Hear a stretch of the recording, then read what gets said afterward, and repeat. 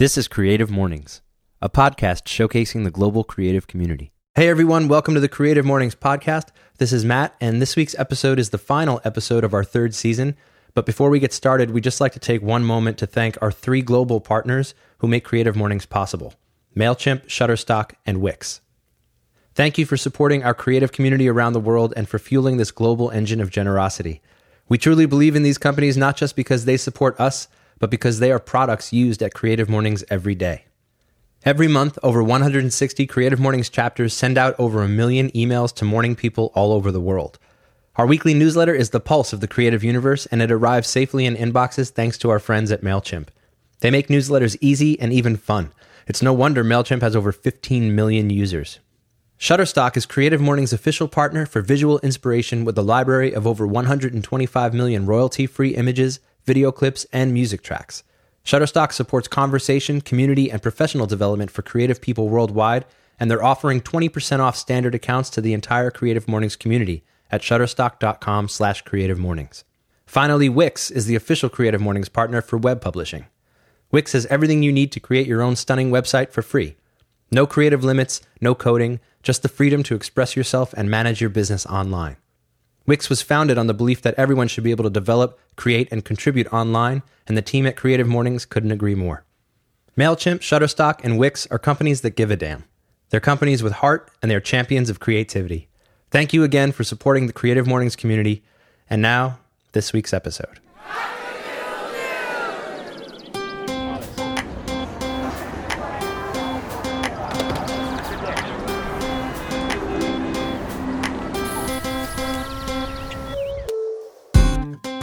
Today's talk is part of a series on love.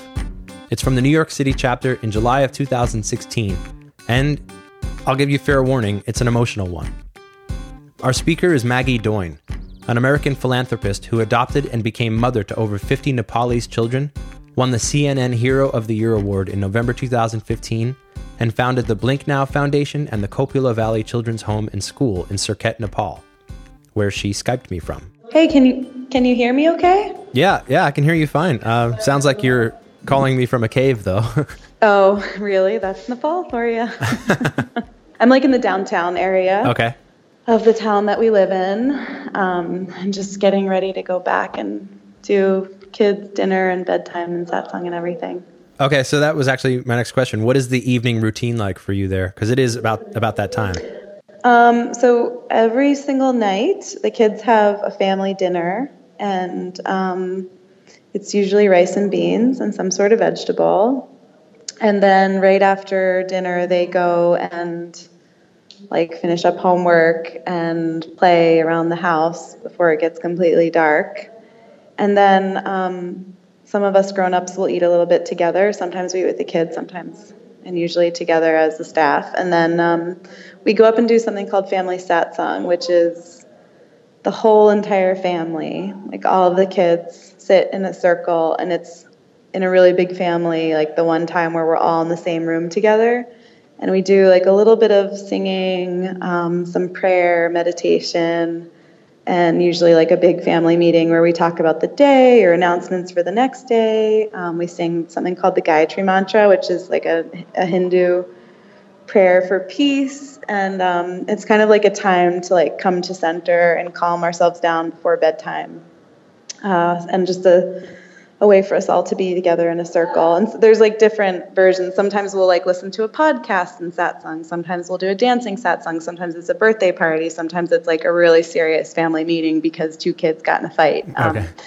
But it's always a bit different, usually complaining about kids leaving their laundry out or something. And then from there we get ready for bedtime, and the older kids finish up homework, and we put the little kids to bed, and anyone who needs medicine gets medicine, and then the kids go to bed between 8:30 and 9:30 depending on how old they are. So wow. That's what's ahead of me tonight. I can't even imagine what dinner is like, let alone putting them all to bed. Yeah, imagine putting 48 kids to bed. It's not a joke. Yeah, not at all. It must be hectic.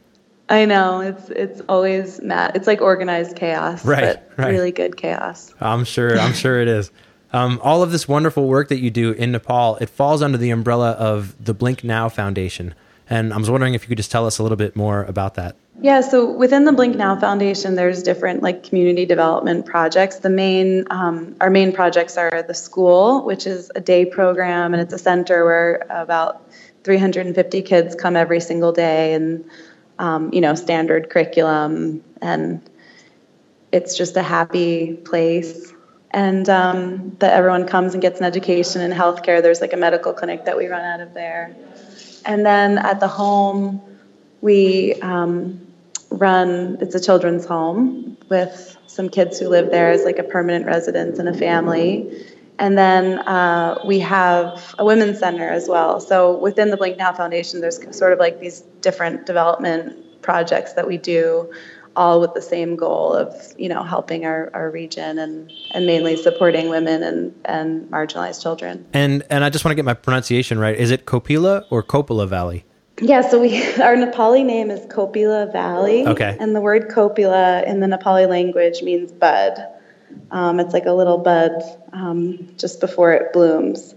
And so our community sort of project name is Kopila Valley. And, based on the idea that all of our little children are little buds, and that if you give them their most basic needs and human rights and education, that they'll bloom into future leaders and change makers and bring change about in their country. And then Blink Now Foundation is sort of like our bigger international foundation name. It's our US-based entity for a nonprofit, and it's changed the world in the blink of an eye. Hopefully with the idea that we're inspiring other people and other models in this kind of work around the world, sort of by like sharing the story and sharing the model. It's very open source. We want there to be more of these projects in the world, especially around orphan care and education for children and empowerment of women. Absolutely. And I can't imagine there's any better way to inspire that change than to lead by example, which you seem to be doing incredibly well. Thanks. So I'm going to cut this short right now and get to the talk. There's an audience Q&A and more from our conversation afterwards, so please stick around. And right now, here's Maggie Doyne from Creative Mornings New York City on the topic of love. This is the first talk that I've given in a while. I'll get to that. But first, you're probably wondering, how does I'm 29, this 29-year-old girl from New Jersey end up 8,000 miles away, living in the middle of nowhere in the foothills of the Himalayas of Nepal, raising children? I'm going to take you back to my own childhood. And this was me. I was just a fun, loving kid. I guess if you asked me how to define my childhood, I would say I was raised with a lot of love. I was one of 3 sisters. I grew up in suburban New Jersey with a trampoline in my backyard, and I played soccer, and I went to a great public school, and I had good friends, and I would say it was a pretty typical upbringing.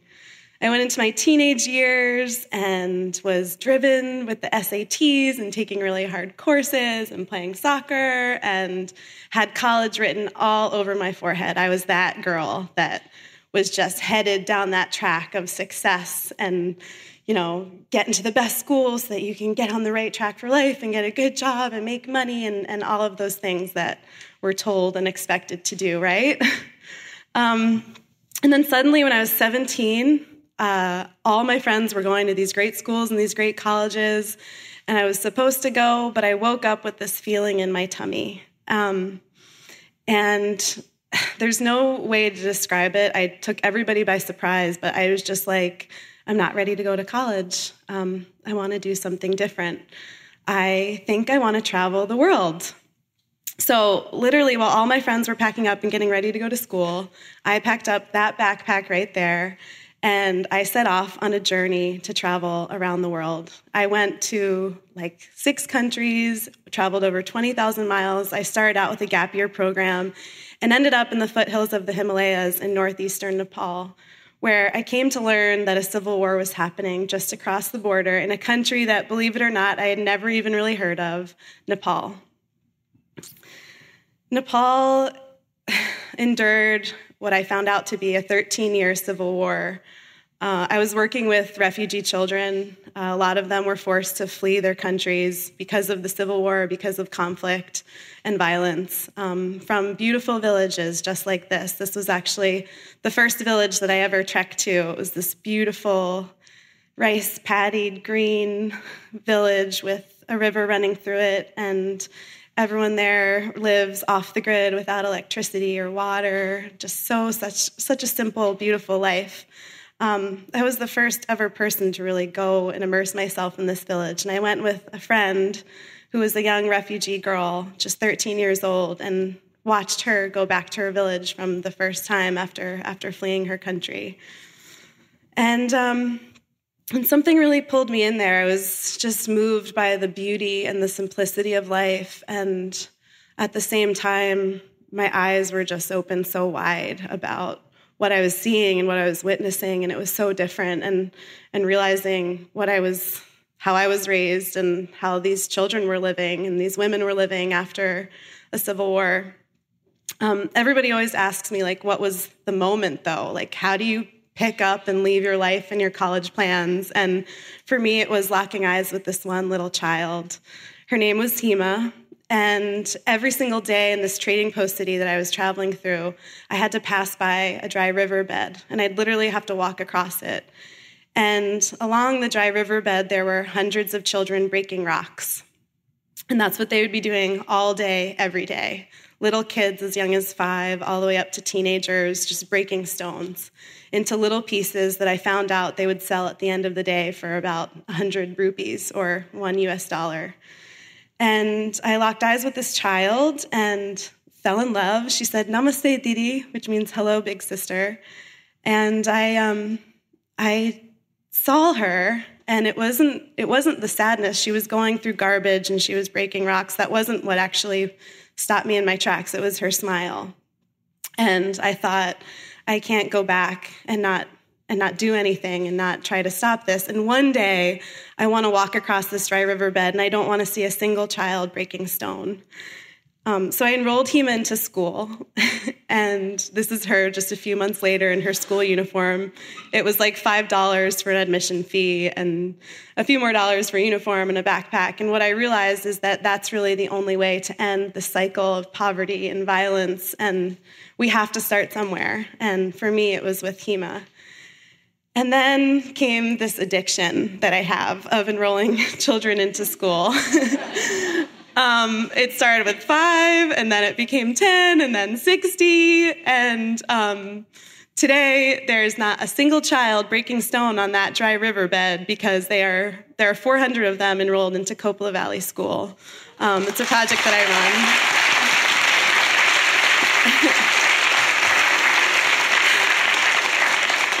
And I learned and really truly believe that if we see something and we want to make the world a better place, I was just 18, I was really young, but I believe that we can create the world that we want to live in just as we want to see it. And so that's what I did. But I took it a step further, and I had $5,000 of babysitting money saved up. I had a little business in New Jersey, and I bought a piece of property that was $5,000. And I hated orphanages. I hated the way that our 80 million orphan children in the world were being raised. And in my 18-year-old, I guess a little bit of naive and optimistic mind, I thought, I'm going to build my own children's home.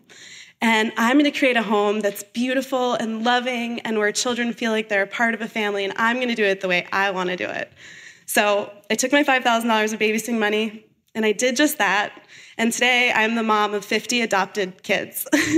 That's right, I have 50 children. I know, I look really good, don't I?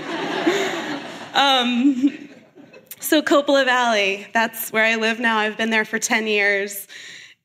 There's no words to describe my love for these children and our family, and the only way I can describe it is to imagine dance parties and playing in the rain and camping trips and jumping off rocks. I tried to recreate my own childhood for these guys. And tucking them into bed every single night. Everybody always asks me, like, what is it about Coppola Valley that just makes it so special and such a family? And you walk in and we don't even say the word orphanage. It's a home and we're a family. And I just say it's love. Like, even when I'm speaking at the World Bank and like the UN. They want to know what's the model, and I'm just like, it's really love. We love these kids so, so, so much. And I was living and am living this beautiful life surrounded by children, which is what I love and what I wanted. It's so much more than just a home now. This is our family Christmas picture. We run a women's center for women who are widowed or victims of domestic abuse, and an empowerment training course, so they get vocational skills and business 101, and it's a safe place for them to come and learn a vocation each day. These are all 400 of the kids. It's a school. We're one of the top performing schools in the entire region. Kids who come here are the first in their generation to learn how to read and write and really change the trajectory of their futures through getting an education. We are building the greenest school in the entire world right now. We grow a lot of our own food. We run a nutrition program and a medical clinic. And just about 2 years ago, my life actually changed even more. I was going about my every single day. We were this happy family, and a baby named Ravi, who I named, was literally dropped pretty much on our doorstep. He had lost his mother and his father and was suffering from malnutrition. And I had 50 kids already, and this was the time when I swore I would not take in another child. But love, I think, and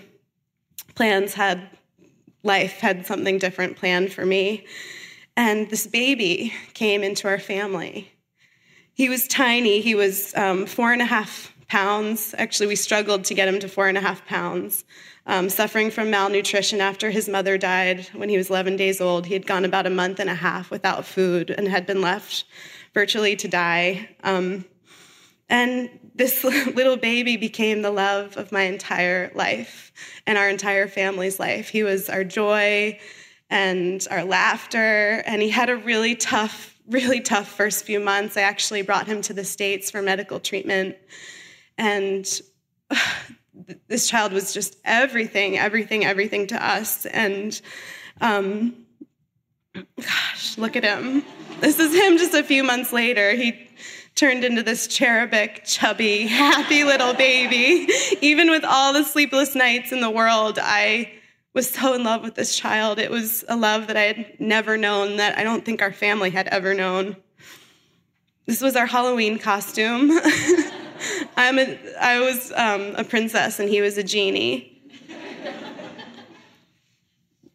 And our family photo, he just grew and thrived. He hit all of his targets when they said that he wouldn't, with a lot of physical therapy and a lot of support.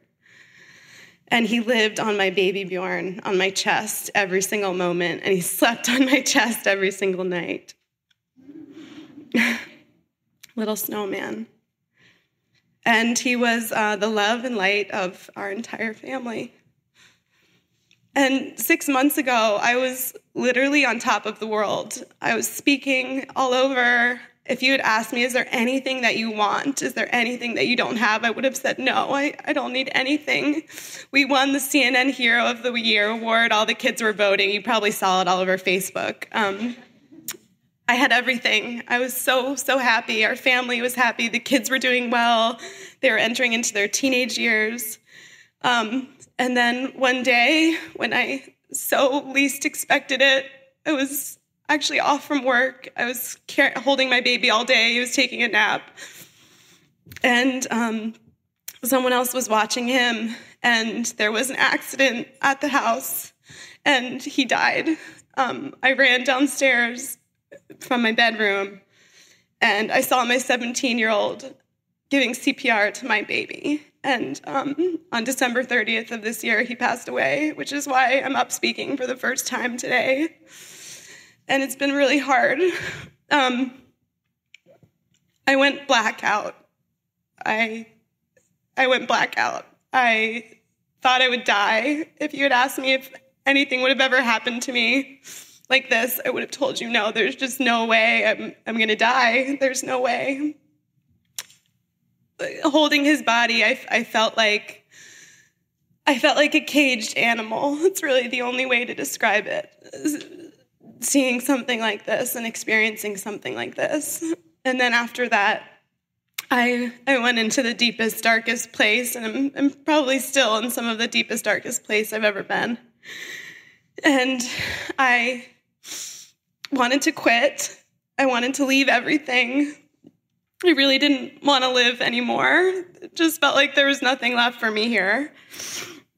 And I came back to New Jersey, where I'm from, and I spent about 2 months in fetal position in bed alone.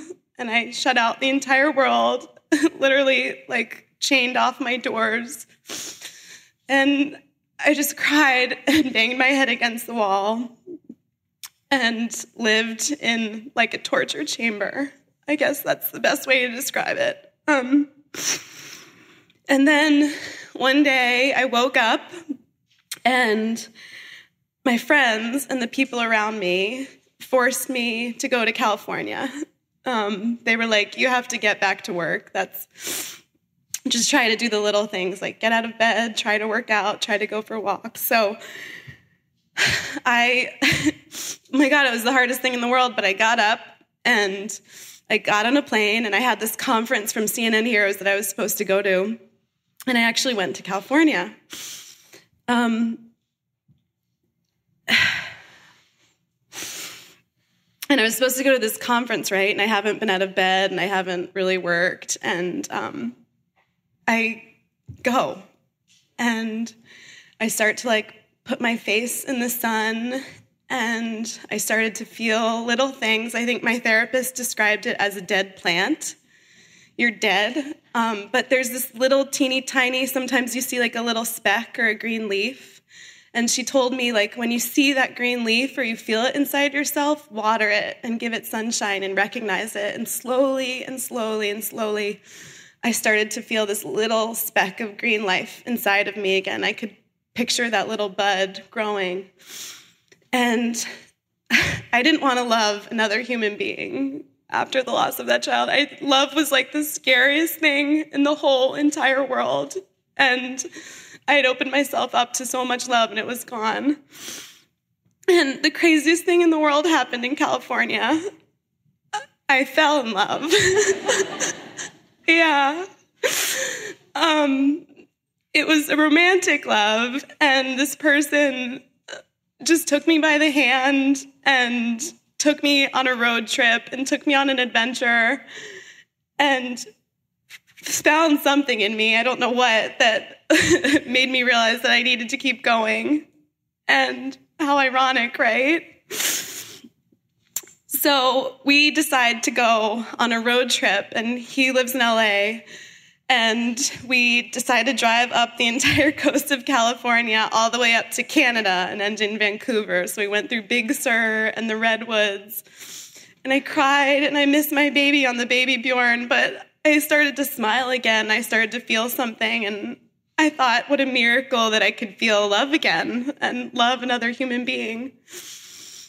And I missed my kids so much on that road trip, and I started to think about them and how guilty I felt for what happened and leaving them and the fact that they had lost their little brother.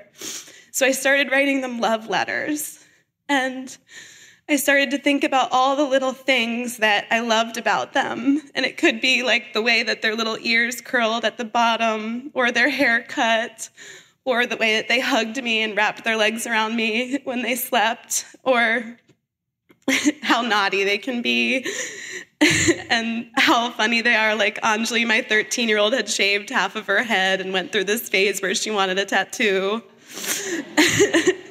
And just telling them all of the little things that I had never really told them and had never really thought about it. And I realized that it was those things that gave me something to live for, even like a missing tooth, those little stages in life that you treasure that are just so momentary in these spaces in time that pass by so quickly. So I started writing these love letters on my Instagram and posting them, and the kids in Nepal would read their love letter and wonder, when's mine coming next? And it became this beautiful practice and this beautiful exercise. And through writing these love letters for people in my life and for my sweet, beautiful children, I got through some of the anger and some of the things that I was frustrated about and some of the sadness, and I was able to realize that these were the things that were keeping me alive, and these were the things that were keeping me going. So I wrote each of them a love letter, and eventually he and I traveled back to Nepal. We made it. And I got back to my kids, and it was just a few months ago. It was at a much different pace. And I started living my life a little bit differently, but I realized that I had to live with my Ravi heart, and that I just take every single moment. I take every single moment, and I try to find beauty in it and try to find those little things. And I realized that love is the thing in life that can cause you the most horrific, terrible pain, but it's also the only thing on the planet that can heal you. And it's ultimately the only thing that is healing me and that is making me capable of standing up on stage today. Love really saved me. And I'm not sure what I believe in anymore. I'm not sure what I believe in right now, and I'm not sure where Ravi is, but I'm climbing back, and I really want to keep going. I think there's so much, we know there's so much here to be done.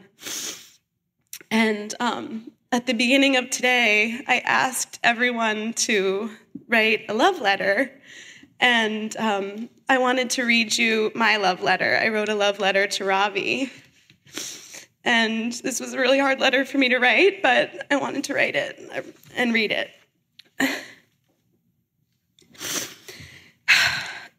Dear Ravi, sweet baby of my heart, this is killing me. This is the last thing on the planet I would have ever wanted. I want you here. I want you laying on my chest like you always were. I want to be stroking your hair and kissing your cheeks and splashing in the bathtub. I want you and our baby Bjorn going on adventures in the grocery cart, shopping for dinner, and playing with your 49 brothers and sisters. I love you more than I've ever loved anyone or anything. You taught me the deepest kind of love I've ever known. I miss you so much. The word miss won't ever feel like enough. But all of the wishing and hoping and praying in the world won't bring you back. I really want you to know how sorry I am for not being there for you when the accident happened. I'm sorry for letting you down. I've gone over the events of that day about 1,000,000 times in my head, and nothing at the end will ever change. When I can't sleep at night and the pain feels like too much, I try to go back in time to that day when I took off of work and we drove over to the farm and watched the ponies and the goats. You giggled at the top of your lungs every time the goats jumped up over the fence and tried to eat the food out of our hands. Then we walked through the sunflower maze with 1,000 of the biggest sunflowers we'd ever seen. We went and picked raspberry after raspberry after raspberry, and your chubby cheeks were covered in them. You were eating them faster than I could pick them, and I thought we were going to get in trouble because you're not supposed to eat the berries until after you pay. Then we went and played in the peach orchard, eating peach after peach after peach, and we sat under the peach tree while you practiced your crawling and your standing, and you giggled some more. At night, I take myself back to underneath that peach tree. If heaven is a place, that's where I want to be. I remember how happy we were, and I actually remember thinking there in that moment that this was the happiest I'd ever been in my entire life. I remember you and I reenacting the scene from The Lady and the Tramp with you with one end of the noodle and me in the other, and how you would just laugh and laugh. And I remember dancing with you every single day, how you loved music and shaking to it. You were the best baby on the face of the planet. You were pure joy. You made everyone around you happy. You made our family happy. You made the world happy and full of hope. You spent your days dancing and giggling and clapping your hands. You'd look at me and hold my face and say, "Mama, mama, mama." It's been so hard to live without you. I want nothing to do with a life without you. I miss you. Because you'd be 2 right now, But I also miss you as a 5-year-old and a teenager, and I'm sad I won't get to see the man you would have become, because you would have been all that is good in the world. I don't know where you are, but I want you back. You're my heart, and I'll live each and every day with my Ravi heart remembering you. Thank you for teaching me the best kind of love that exists, and thank you for loving me more than I've ever been loved by anyone. And thank you for guiding me and protecting me for these past few months as my guardian angel. The only thing worse than losing you would have been to never have loved you at all. That's my letter to Ravi. And I'm glad I got to share it because I never got to do a ceremony or anything special for him. And I guess my ask for today from everyone is to write a love letter. To write a love letter to someone that you never got to say something to, or maybe just someone that you love and hold dear. Love is a beautiful thing, and it's the thing that we have to hold on to and the thing that we need to treasure, and the only thing that will ever in a million years heal the world with the state that we're in. And it's healed me and is still healing me. So please, please go write a love letter to someone or to many people and just share your love today, because we don't know how long we're going to be here, and the moment is all that we have. Thank you for holding me and being here and sharing this moment with me. Thank you so much.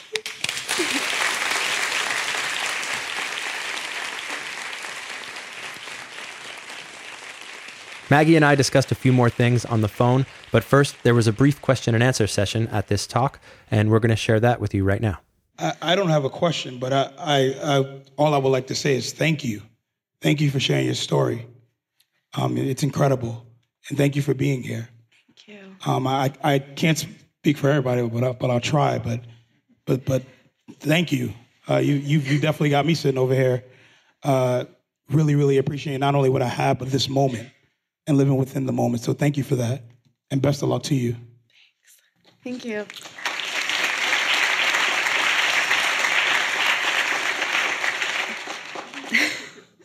Do I have future plans for the children, and what's our next step? Actually, I flew back here on Friday, and I'm here with two of my older kids, and one of them is this all-star soccer player. He loves Messi, and he's the captain of our team. The kids play a lot of sports. And his dream was to go to soccer camp, and he got a scholarship to go to a local soccer camp. So I came and dropped him off at camp. He saw grass for the first time and rolled in it, and we ran around the field together. And, he's doing a camp here. And then my oldest and my first little girl, who I took in when she was just 5, her name's Nisha, she's going to college. And in 2 weeks, I'll fly to the Netherlands. She got this amazing scholarship to the United World College in Maastricht in the Netherlands. And I'm 29, I'm dropping off my first kid at college. And I don't know how I'll do it, but I'll try. But yeah, my future plans, everyone always asks, and especially right now, my real biggest wish is to raise my children. And we're building this school and this whole sustainable grassroots community program. It's amazing what we do, and our goal is really just to share this model for the world. Because what we need is education and poverty alleviation. And I really, truly know and believe from doing this work for the past 10 years that the only way to end violence, the way that we're seeing it, is by taking care of children and by raising them. And when children are raised without love and care and parents and an education, then we see this and we see these cycles repeat themselves. So what we do, the work through our school and our programs in Midwestern Nepal, we're hoping to replicate it and share it, and that other young people, which is who I speak with, take on this and do things here and in their communities and around the world. That's really the big wish. Oh, thanks. Yeah. So she asked if there's a way to give help and support, and there are so many ways. And if you go, you can read the 50 love letters on my Instagram or blinknow.org or Maggie Doyne. And also there's a whole website, and we have so many initiatives going on at any given time. But it's blinknow.org, and you can follow along on Facebook. And there's plenty of ways to help, from donating to fundraising, or sometimes people even come all the way over to Nepal. So, hi, Maggie. Hi. So I started following you about a year and a half ago because I have a 2-year-old myself. And sorry, Robbie really touched my heart as well. And when he passed, I spent 2 days crying myself because I was following your story for the last year and a half. But as a mother to a mother, do you have any advice? Just, because you have 50 children, I only have one. I do. The world has us at this pace that is just not the way it's supposed to be. And I know from living in Nepal that as mothers and parents and people, we're not meant to live in these houses and be on our own and do things on our own and be working and fighting this hard without community. And I've learned more than anything that the team around me and the community that I have and the mothers and the women, they carried me. And the world was following along with the story, and everyone assumed that, I was done for. The world was just crying. And the women around me, are the people who carried me and held me through this. And the best advice I have is to surround yourself with those people and those women. And people make fun of me because I hang out with all women and older women. But I really say that's because that's who I want to be. Surround yourself with the people you want to be. And when it comes to mothering, and I've learned this lesson really hard, you just hold your kids every moment, hold them, touch them. It's so fast. It goes so quickly and so fast. And the day that Ravi died, I stopped and I had held him on my chest for 3 hours right before he passed. He was just with me all day. And if I hadn't had that time with him and I hadn't taken that day off, and the day off of work where I just drove him to a peach orchard, those are the moments that we live for, and just take them every day. There's no reason to be rushing about and stressing. I'm the most anxious person ever, about work and about email and about, staying on top of it and meeting with this donor, and we got to get there and then you get there and that's not good enough. You have to get to the next place. It's this rush. And I've just learned, and when you have a baby, you learn that the easy way. Nothing else matters except for that child and your moment with them as a mother. And it's also the biggest risk that we take, because your heart is living outside of your body, and that's just not natural. But yeah, that's the long answer. Surround yourself with women and hold and touch your kids. And we don't know what's going to happen even this afternoon. And when you live like that, that's the way to live. Just knowing that everything is temporary. We're all going to go. Thank you. Thanks. Hi, Maggie. How are you? Good. How are you? You're such a beautiful person and a beautiful mother. Thank you so much for sharing all this. It's incredibly touching. And I'm really sorry for your loss. I also wanted to ask you, obviously your children adore you. How did the other kids in your family help support you during this time, or do sweet, I saw on Instagram, you'd be watching a movie and everyone would be around you, and also help each other feel better through this really hard time? Yeah. It's crazy because as a mother, you're the one that's supposed to offer comfort for your child. And it was a loss for our whole family, and it was a loss for them. They had lost their brother, but this was the one instance in my life where those roles were completely reversed. And I'm ashamed to say it, but I could not be a mother, and I could not get my head off the pillow. And those kids, they were there for me, to hold me. And yeah, just like you said, they would come into my room and just lay in bed. And still, I cry every single day, and they just come and they will like stroke my hand, or let's say, let's watch a movie, or let's go out for a morning walk, or like to see that parental sort of role reverse. Like I needed them just as much as they needed me, and I knew that I needed to come back for them, and they did. They carried me through that time. They're still carrying me through, and when I cry, they just come and they stroke my cheek, or they cry too, or we go over to his site and we talk about him as much as possible. I think that's been the key. When I came back to Nepal after being away, I was like, we're not going to be that family that doesn't talk about this and doesn't say his name. And so Ravi's room is still Ravi's room right now, and we just talk about him and make him alive. Like, I didn't want to give this talk at all. I was just throwing up in that back room. But what would be worse is if I didn't stand up here and tell his story and tell the truth. And yeah, thank you. The kids have helped me more than anyone.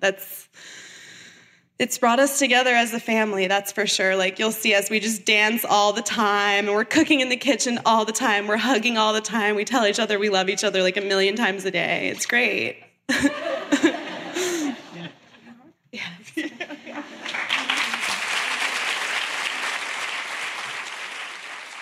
Right as that Q&A was finishing, I'm not sure, but I think I heard a little bit of Tina Roth-Eisenberg laughing.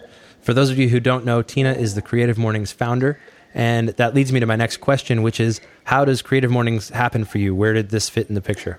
Well, I've been a fan all along. I've always loved the talks and watched them. And then I met Tina through sort of the way we all meet Tina. She's amazing. And through mutual friends, she's, everyone loves her. And then so she became sort of like a dear friend over the last few years. And the topic of love came up, and she and Sally, who I've gotten to know really well, they've become friends and mentors, and they were like, who better to talk about love than you? Like, you're the mom of all of these kids. So, and I obviously couldn't say no to that. And so it was an honor to give a talk on that topic. I was obviously really struggling at the time, and I think for me, I agreed to do the talk way before my son passed away, but it was, for me, it was like a point in my healing process, like of wanting to hide away from the world and never get out of bed. And for me, that moment was like, I can do this. Like, let me show myself that I can talk and that I can get myself through this, because up until that point, I hadn't even really seen anyone. I was very much like on my own. So that was kind of like the process for me they asked me, Tina and Sally both asked me, can you still do it? Obviously you don't have to still do it. And no, I decided that I really wanted to try. And so I did. And for me, it was all personal. Like, it was just wanting to heal and wanting to know that I could do it. Yeah. And I'm sure it was incredibly therapeutic as well. Yeah. I when I was going through like my own therapy grieving process, I made these rules for myself that like I had to do things that scared me. I had to do the things that I didn't want to do. Like, you can imagine, you don't ever want to look at a baby again. You don't ever want to love a human being again. You don't ever want to get on stage. You really don't want to leave your bedroom. And slowly as I went through the process, I would do these one brave thing, or like one step a day. And the first one would be like just moving from my bed to outside in the sun, and that in the whole process was like one of the really big, brave things. And I would start by trying to do one thing every day, and then little by little, just getting myself out and on my feet again, and ultimately making my way back to the kids. And through that healing process, I think, it was like therapy. I've never felt as healed than after I gave that talk. I just felt like I had let something off my chest, and it felt really good. Yeah, and the energy in the room, to know that room was there for you, it was like a one giant trust fall.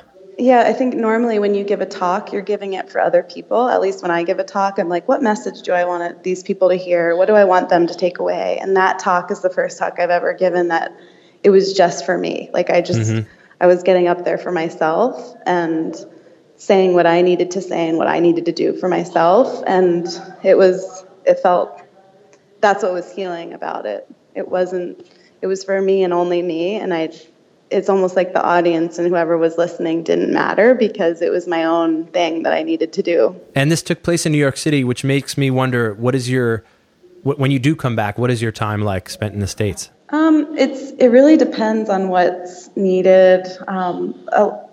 It's been fun this year. A lot of my children have been going to the States for like different student exchanges, and I've got to be there for them to see my world and where I grew up.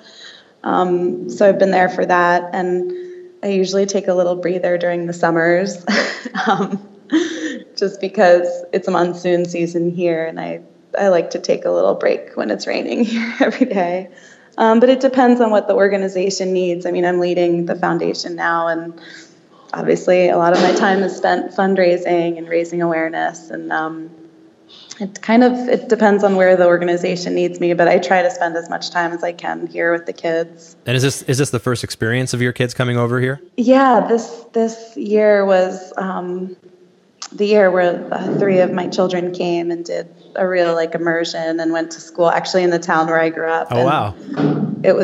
It's been so much fun to watch. It's like my life in reverse. Like I grew up and went to Nepal, and now I'm watching my kids go and do an exchange in the town I grew up in. But it's really fun, and I think important for them to understand where their mom comes from, where I come from, and just it opens up their eyes a bit and opens up different opportunities that they have. So it's been really, really cool, like taking them bowling and to the movie theater, and having them eat pizza for the first time. It's totally a culture shock, but it's been really fun to have them see that part of my world. And is your family still in New Jersey? Yeah, so my mom and dad are in New Jersey, where I grew up, and both my sisters, I'm the middle of 3 girls, and both my sisters have relocated to the West Coast. One's in Portland and the other one's in LA. So we make efforts to all get together, but we've become this pretty spread out family, which I would have never expected when I was little. We were very close, but it's been okay. Well, your parents must think the West Coast is nothing compared to Nepal. I know. Like all 3 of us girls are really adventurous. And I think at one point for Mother's Day, my little sister was in New Zealand, my big sister was in South America, and I was in Nepal. And they were like, what did we do to create this? Aww. But I think it's like our generation in general is becoming, it's just easier to travel and to see other places. And I think it's really cool. Oh, definitely. And I'm actually glad you brought up this generation, because education is something that comes up quite often in this podcast. And with all of the work you do in schooling, what you see in Nepal, and your experience here in the States, I'm curious what your thoughts are on the state of education. Well, I'm a big believer, no matter where we are in the world, of just needing cultural understanding and needing to experience other people and understand empathy. And it's amazing how different the education systems can be no matter where you are in the world, even within the States. 10 miles away from the public school I went to is another public school where, it's Newark, New Jersey, where there's totally different issues than in the community that I grew up in. And I don't know, I'd like to see, we know that education is the path for everyone, and I think that the definition of education is going to be sort of redefined, and it's a lot bigger than we think it is. Like, I don't put education in a box of you have to go to college, you have to get this degree, you have to, it can't be about the destination. It has to be about the whole person, the whole child, and how we're all learning and growing and evolving and becoming more aware of each other, and how to create more peace in the world, and how to take care of each other. I think I'd really like to see education moving in that direction in the States, and all over the world, Western, Eastern, developing. I'd really love to see that. That's what I'm trying to teach my kids. And but no, it's ever evolving, and I'm really excited about the way that education is moving. And I think the next challenge for the decade will be how to bring that level of quality and access to everyone. I think that's the key. We know the theory, we know what we need to do, we know what makes change. Now we need to implement it so that every child and every human being has the ability to have that level of quality. Maggie, this has been an outstanding call, and we have just one more question before we let you go. If you went back 10 years and met yourself, what's one thing you would share with her?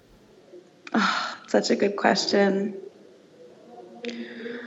I think I would say, Maggie, it's going to be really hard, and there's going to be challenges and days that feel impossible and insurmountable, and like you'll never be able to get on your feet and stand up again, but you will get through it, and love will reveal itself in unexpected places, and you'll always find a way to continue. So keep going and just keep going. Nice. Thank you so much, Maggie. This has been great. I've really enjoyed this conversation, and thank you for taking the time to speak with me. I know you've got your hands full. I'm going to go put the kids to bed. Okay, take care. All right, thanks. Bye-bye. So that's our season, and before we come to a complete close, we wanted to do something just a little bit different. We wanted to share the Creative Mornings Manifesto with you. And since you hear from me all the time, we thought it would be fitting to bring a friend in to read it. And so would you please introduce yourself? Hi, my name is Adriana Dufay. Thanks for coming out to Queens. I love Queens. I know it's a trek from you said you share a building with Creative Mornings. I work in the same building, yeah. They're 47 Bergen and I'm 51 Bergen, and we're both right on the dividing line. And anyone who knows New York knows that to get from Carroll Gardens, Brooklyn, to Astoria, Queens is one of the most difficult tasks without a car. Yeah, well, I took a car, but the BQE is no bueno. It's not even good when you have a car. Yeah, no. But to get from Brooklyn to Queens, for people who aren't from New York, is to take a train through Manhattan. Yeah, through Manhattan, take the N. So what is it that happens in that building that you share with Creative Mornings? At the bottom of the building is a performance space. It's called the Invisible Dog Art Center, and they have theater performances, lots of art exhibitions, awesome interactive dance, singing, all sorts of stuff, curated by Lucien Zayan, who's amazing.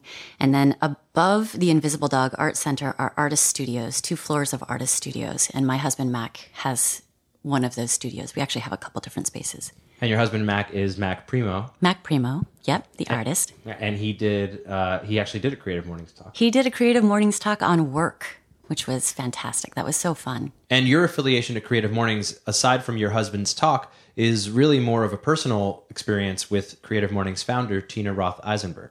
There's a really sweet circle that happened in my life where I was working. It was my last corporate job. I worked, I started my life as an artist, as an actor, and I did that until I was 30. And then I got a corporate job. My husband and I got married. I got a corporate job. And it was fine. It was really interesting. And anyway, my last corporate job, I went to South by Southwest with the team. And I remember being really unhappy for almost a year. But, I was making good money and it was relatively interesting. Anyway, so I had known about Tina, and I dragged my entire team to see Tina do the keynote speech. And I don't want to mischaracterize it because I don't remember the whole thing, but in her speech, she talked about the right things to do the work you love. For example, work on your side projects like Tattly. So one of the things she said was surround yourself with like-minded people. And I looked at the people on my team, the job that I'd had for the last year that I'd been so unhappy with. And I thought, these are totally not my people. These are 100% not my people. And I really decided, okay, I'm going to find some people that are like-minded and I'm going to go work with them. And I don't even care what I'm going to do. So that gave me the courage to leave that job, which was not easy. That's when I started working with my husband. So we have a business together, and I don't work corporate anymore. And that was really scary for me to do that. Anyway, now I work in the same building as Tina, and I feel like, well, she's like-minded. Right. If I could have picked anyone to work with, it would have been her. So it's great. That's amazing. And so what do you and your husband do? What's the business? Or do you work with your husband's art? Yeah, I work with his art business. So he had been an artist by himself, and we had these 2 separate jobs, and he started getting more and more opportunities, but he couldn't take them because he just couldn't manage that much workflow. And I walked in with a bunch of digital experience, a bunch of production experience, and corporate experience, and I was able to just sort of help manage the studio for him so that he could just go do more work. And what type of work does he do specifically? He makes videos. He directs commercials. He directs like Ford commercials. I think he talked about that in the Creative Morning speech. But then as a studio, we do art projects. We have an employee, Divya, and we support her in art projects she wants to do. And I produce events that are storytelling events, keeping some of my theater stuff going. And we just do kind of kooky art projects all the time. There's nothing more Creative Mornings than that.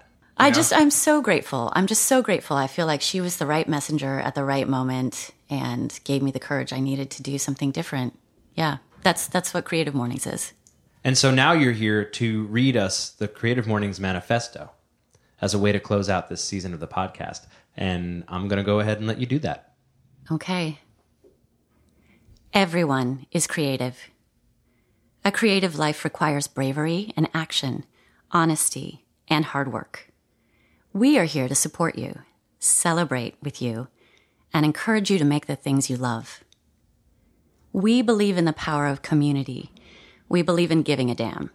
We believe in face-to-face connections, in learning from others, in hugs and high fives.